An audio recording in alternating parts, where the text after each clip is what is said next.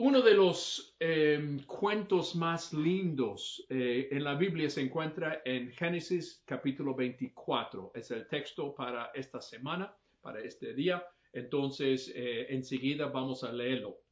Es el capítulo más largo del libro de Génesis, entonces no vamos a leerlo todo, solamente la primera parte. Pero narra cómo Isaac en su soledad después del fallecimiento de su mamá, Sara, está buscando cómo consolarse.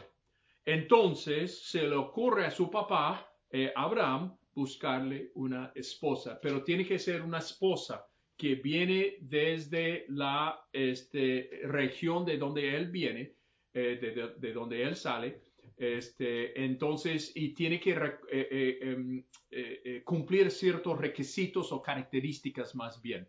Entonces, es una historia muy, muy linda y quiero leer la primera parte.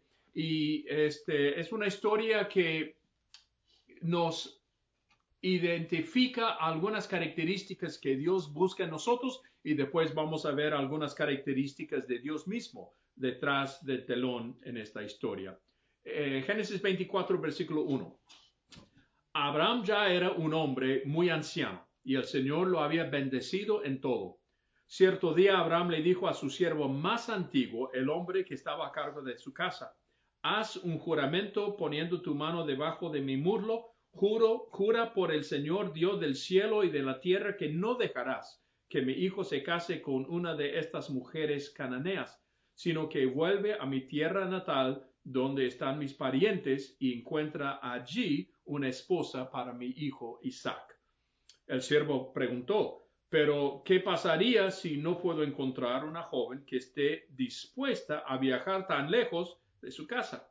¿Debería entonces llevar allá a Isaac para que viva entre sus parientes en la tierra de donde usted proviene? No, respondió Abraham, procura no llevar nunca a mi hijo allí, pues el Señor, Dios del cielo, que me sacó de la casa de mi padre, de mi tierra natal, prometió solemnemente dar esta tierra a mis descendientes, la tierra de Canaán. Él enviará a su ángel delante de ti y se encargará de que encuentres allí una esposa para mi hijo. Si ella no está dispuesta a regresar contigo, entonces quedará libre de ese juramento que haces conmigo, pero bajo ninguna circunstancia llevarás a mi hijo allí. Versículo 9. Entonces el siervo hizo un juramento poniendo su mano debajo del muslo del Señor, de su señor Abraham, y juró seguir las instrucciones. Después tomó 10 de los camellos de Abraham y los cargó con toda clase de regalos valiosos de parte de su señor y viajó hasta la lejana tierra de Aram Naharim. Una vez allí se dirigió a la ciudad donde se había establecido Nacor, hermano de Abraham. Hizo que los camellos se arrodillaran junto a un pozo justo a las afueras de la ciudad. Era la caída de la tarde y las mujeres salían a sacar agua. Versículo 12. Oh Señor, Dios de mi amo Abraham, oró, te ruego que hoy me des éxito y me muestres amor inagotable a mi amo Abraham. Aquí me encuentro junto a este manantial y las jóvenes de la ciudad vienen a sacar agua. Mi petición es la siguiente. Le diré a una de ellas, por favor, deme de beber de su cántaro. Y si ella dice, sí, beba usted y también daré a beber a sus camellos, que sea ella la que has elegido como esposa para Isaac. De esa forma sabré que has mostrado amor inagotable a mi amo. Entonces, antes de terminar su oración, vio a una joven llamada Rebeca que salía con su cántaro al hombro. Ella era la hija de Betuel, quien era hijo de Nacor, hermano de Abraham, y de Milca, su esposa.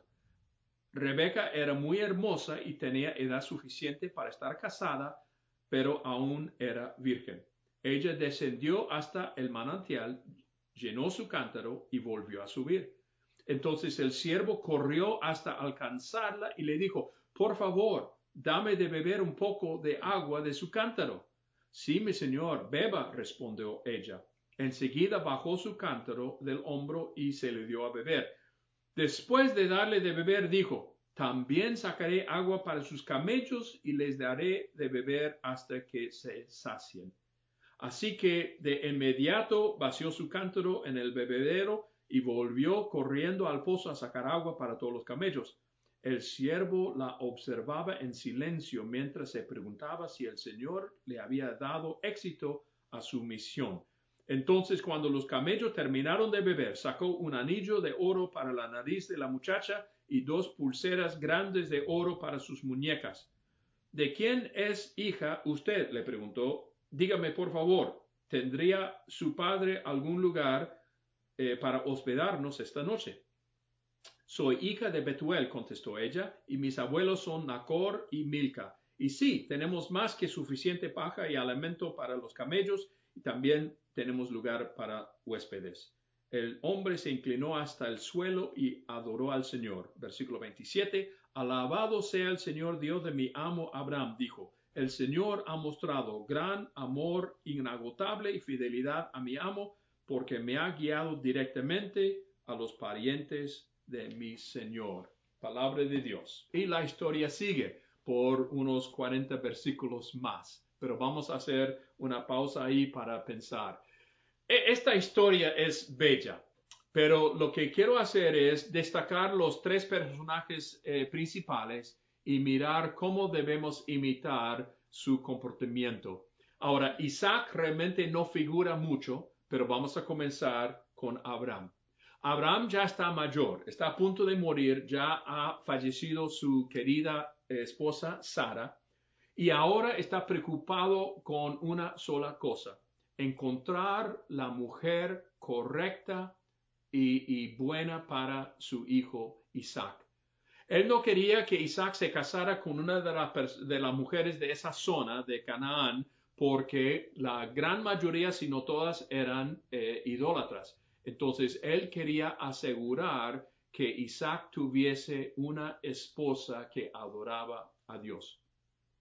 Yo no sé de ustedes, pero para la gran mayoría de padres cristianos, la oración más encima y lleno dentro de su corazón es para el cónyuge de su hijo o de su hija. Y realmente la oración no es que sea rica o que venga de cierta familia. La oración es que realmente ame al Señor. Y es lo que Abraham quería, que una mujer que amaba al Señor para poder entonces ayudar el linaje de su familia. Abraham ha crecido mucho en estos años. Desde el momento que él salió y ahora reconoce que Dios es quien provee.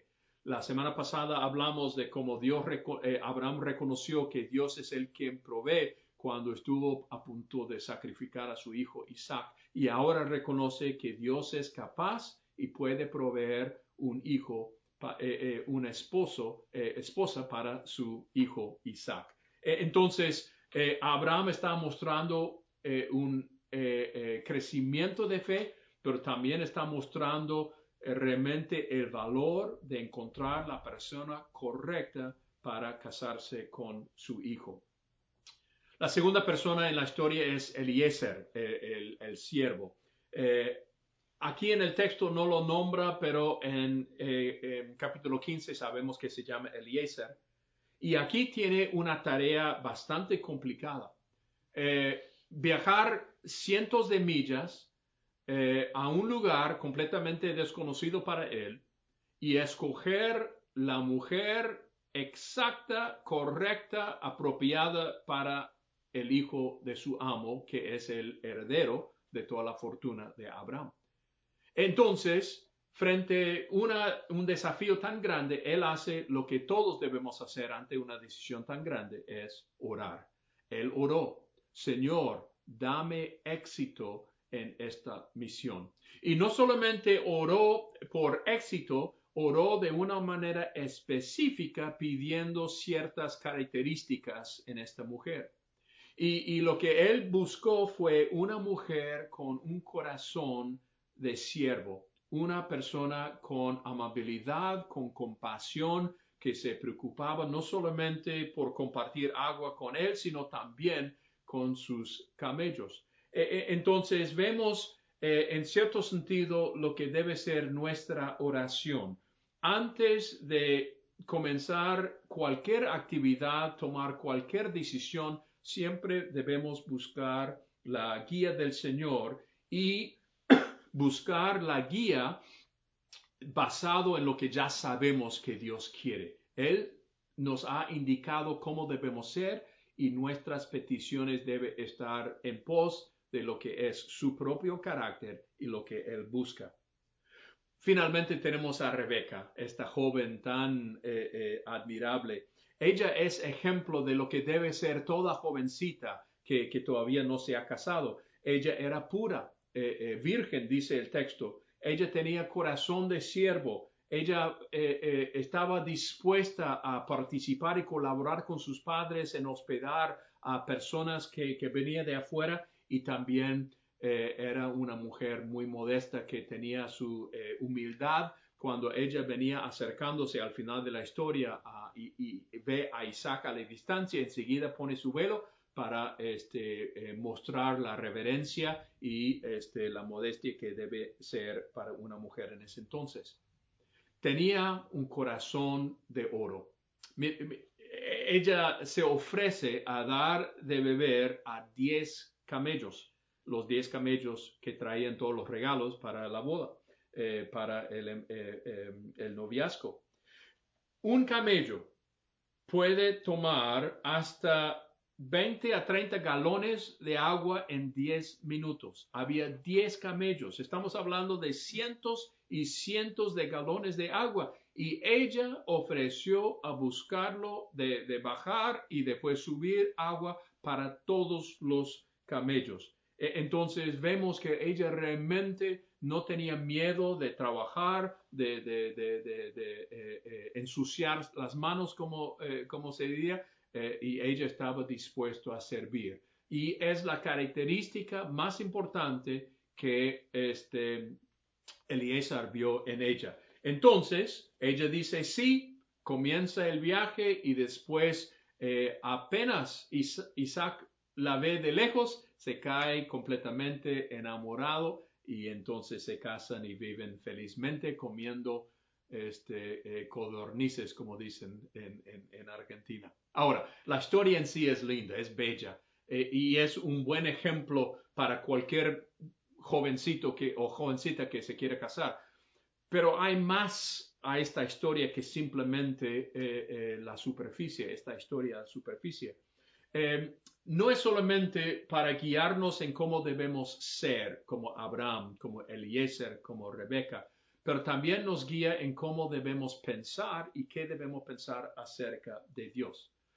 Hasta ahora, Dios solamente Dios se ha manifestado en forma personal. Él aparece caminando, comiendo, estando con los seres humanos, guiándolos de una manera muy directa y física, columna de fuego en la noche, una columna de humo durante el día. Él siempre estaba presente, pero a partir de este momento, Dios como comienza a tomar un paso para atrás. No será tan visible y ahora requiere una fe mucho más madura para poder reconocer su guía, su mano en la vida. Nosotros llamamos eso la providencia de Dios. Entonces tenemos que ser un poco más astuto, discernir un poquito más para reconocer lo que Dios quiere. Entonces vamos a ver 4 características de Dios que vemos aquí en este texto. El primero es que Dios es fiel a sus promesas. Dios siempre cumple lo que Él dice que va a hacer. Cuando Abraham está preparándose para mandar su siervo Eliezer, él reconoce y recuerda que Dios ha sido fiel en todo momento de su vida. Desde el primer momento que lo llamó desde Ur de los Caldeos en Génesis 12, hasta todas las experiencias y los momentos que ha pasado, Dios siempre ha sido fiel. Y no hay ninguna duda de que Dios seguirá siendo fiel. Si Dios me ha sido fiel por estos años que llevo con Él, ¿por qué voy a comenzar a dudar ahora? ¿Por qué no tengo la misma confianza? Si Dios estuvo conmigo ayer, también estará conmigo hoy y mañana. Podemos confiar que Dios es fiel a sus promesas.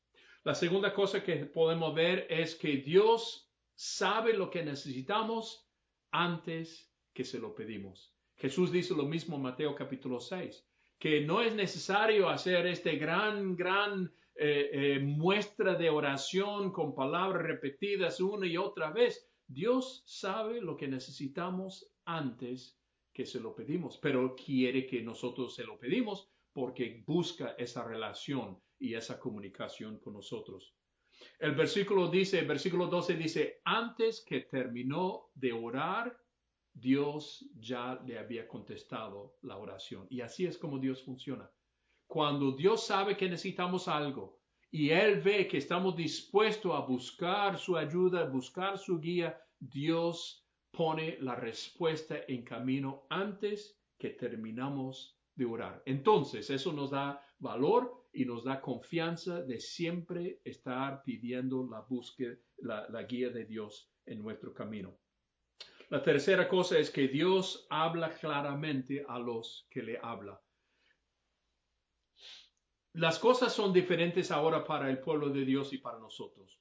Dios no es tan visible, pero no significa que ha dejado de contestar las peticiones de su pueblo.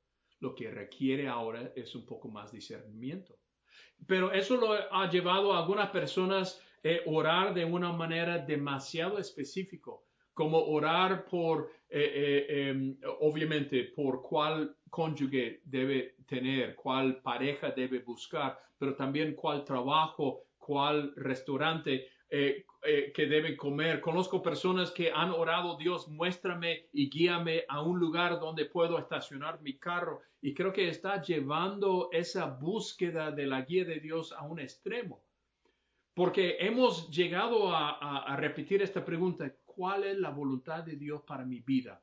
Y pensamos que Dios está determinando cada paso y cada decisión, aun las más pequeñas. Pero creo una mejor manera de encarar esta situación es modificar un poco esa pregunta, ¿cuál es la voluntad de Dios? Porque cuando pienso en lo que es la voluntad de Dios, entonces ahora hay muchos textos en la Biblia que vienen a mente. ¿Cuál es la voluntad de Dios? Mi santificación, que viva en santidad antes de Él. Dios quiere que yo sea salvo. Dios quiere que yo lo ame con todo mi corazón y con toda mi fuerza. Dios quiere y la voluntad de Dios es que yo ame a mi prójimo, que ame a mis enemigos. Entonces yo sé lo que Dios quiere y lo que quiere Dios para todos también lo quiere para mí. Entonces la lucha para mí es obedecer y buscar su guía. Entonces Dios busca mi salvación. Y eso es el cuarto punto que quiero compartir con ustedes acerca de Dios. Dios está decidido salvar a los pecadores que están lejos de Él. Desde un principio, y realmente es la historia detrás de la historia, Dios estaba planificando la llegada del Mesías. Jesús mismo dijo que el Mesías viene de los judíos. Entonces Dios tenía que programar a todas las diferentes bodas y todos los diferentes personajes para que Jesús pudiese nacer del pueblo judío.